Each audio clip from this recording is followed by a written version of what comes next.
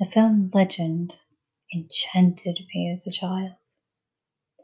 The feelings it evoked can be recalled with such clarity, unaffected by time. The children near me in my youth loved dolls, cars, and toys. I loved darkness and dark Lily. Somehow I knew that the other images of hell in the film were beautifully false. It was the horned one and the sister to the Fates, Lily, that held my attention. It called to something ancient in me. I began drawing the things that I remembered at only 6 years of age. Women with striking eyes and no hair, they whispered to me in my dreams. One named Duma stayed with me until my late 20s. When my family was ripped apart by poverty and abusive men, my siblings and I, 5 of us, found ourselves in foster homes. Those homes were brutal.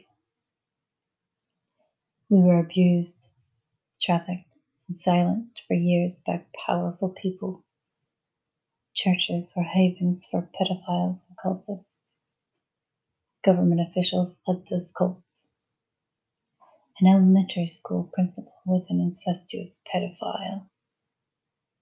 A singing gospel family harbored pedophiles. Adults accused orphans of lying at every plea for help. No one listened. I, the eldest, fought my way through those years, as did one other sister. The others were too young, and when we were all separated, the horrors intensified. I couldn't save them. I tried. During the foster homes years, my art turned dark. I began drawing females conjoined at the head, their necks growing into the ground as roots, one expressionless, the other in pain. Eyes would float away from faces, people with their mouths sewn shut. It was all an expression of my experience. Where words failed me, I found my voice in art. That would be my first awareness of my art and depression that would soon be weaponized by uncaring, malicious, authoritative figures. Instead of helping me, I was institutionalized on several occasions by my keepers. The first hospital was the first time I witnessed a suicide. A 12-year-old girl who was also a foster child in the area. I was asleep on the floor and rolled over into what felt like cold syrup on the cold tile floor. I looked up and saw the girl half hanging off her bunk, half attached to the shoestrings that were tied to the metal cage that covered the light. She had cut her own throat and hung herself. No one listened to her either. I couldn't cry. I was angry. I yelled at the nurses. You killed her. You all killed her. You made her hate herself. That outburst earned me a trip to the room with the bubble window door, where I was given forced injections, and I stayed there in my panties and t-shirt for days, drooling and urinating on myself, facing my own vomit, room spinning, cold, alone. When a new doctor interviewed me during the second week at mealtime when I refused to eat, she asked, "You told your school counselor that you thought about suicide. Can you tell me about that?"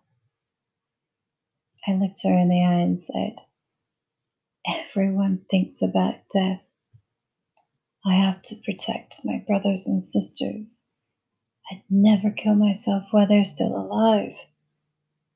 I'm the only one that loves them." She stared at me in silence for what seemed like an eternity, searching my face as if she was actually concerned. "Tell me about it," she said in a low voice. so I did.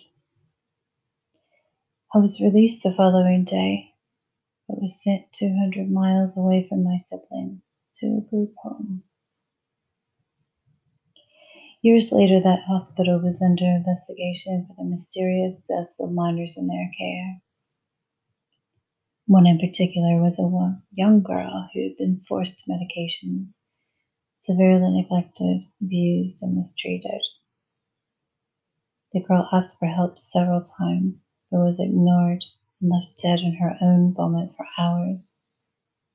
She was one of 115 patients that died under mysterious circumstances at that hospital. Kids. I cringe every time I think about that place. That was the first of many experiences in various institutions, either because someone was trying to silence me or prevent me from running away. The real hell is here on earth. The real devils and monsters are men on earth. Yet so many people delude themselves into believing that monsters are like what they see in cinema, that witches eat babies, and that the fear of God is the only thing that will save them. Fear drives the herd. I've never been a part of that herd, and I've paid dearly for it.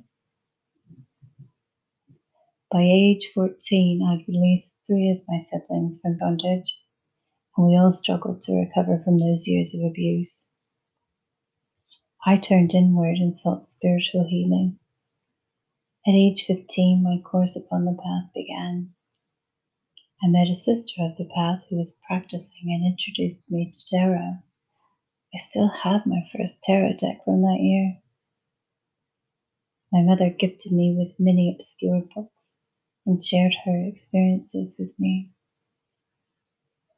Several books seemed to come to me in what was pure synchronicity. Though I didn't fully understand everything I was reading and exploring for many years, it was in my mind, my memory, and the beginnings of gnosis were close at hand. I hid my knowledge and practice from most people because I didn't trust. I'd always been judged and punished for what others considered taboo and unusual. Those whom I did trust would eventually ridicule me and ostracize me for following my path. So I withdrew further, away from everyone, and went deep into my secret world of being a sister to the other, traversing the hinterland and liminal spaces beyond, never believing that anyone would be interested or believe the depths of my sacred practice. I've been lost a few times in my life, but I always found my way back home. 27 years of walking this path, 24 years of hiding this path, and 3 years of emerging with what I've learned, where I've been, and totally unaffected by all the people and things that kept my silence in check. I tried to be many things in this world, but I can only truly be what I am. I was born of fire and into fire. I developed a higher sense because I had to learn to read, discern, and become hyper aware of dangerous people at a very young age. I loved my body when the trauma was too much, which was my gateway into the astral. I learned lucid dreaming through hunger and the subsequent attempts to find and manifest food from my dreams as a child. Intuition and channeling were my vehicles to truth and guided me to inner places, safe places. I developed extrasensory abilities very early on and would hone and refine all of it until this very day. Trauma is awakening. My experiences taught me to see beyond. I can walk the shadows because I know it so well, and I learned to master my fear. Traumas often held me hostage and threatened to break me, but it didn't destroy me. Mankind can try, but they won't take my spirit, no matter how many times they've nearly succeeded. I allow no one to define me, nor do I seek approval or permission to be who I am. Today I choose to be a survivor. I will never again be the victim. For my loved ones, for every awakened woman that steps into her power, and every woman that will rise because of it. For millions of women before me, my ancestors, my sisters, who suffered and died at the hands of monstrous men, those sisters live in me. I am that woman in hell, undeterred by the power of men striking the bonds of oppression. I walk the path of the witch, on fire, constantly transmuting and transforming. I am sister to the fates.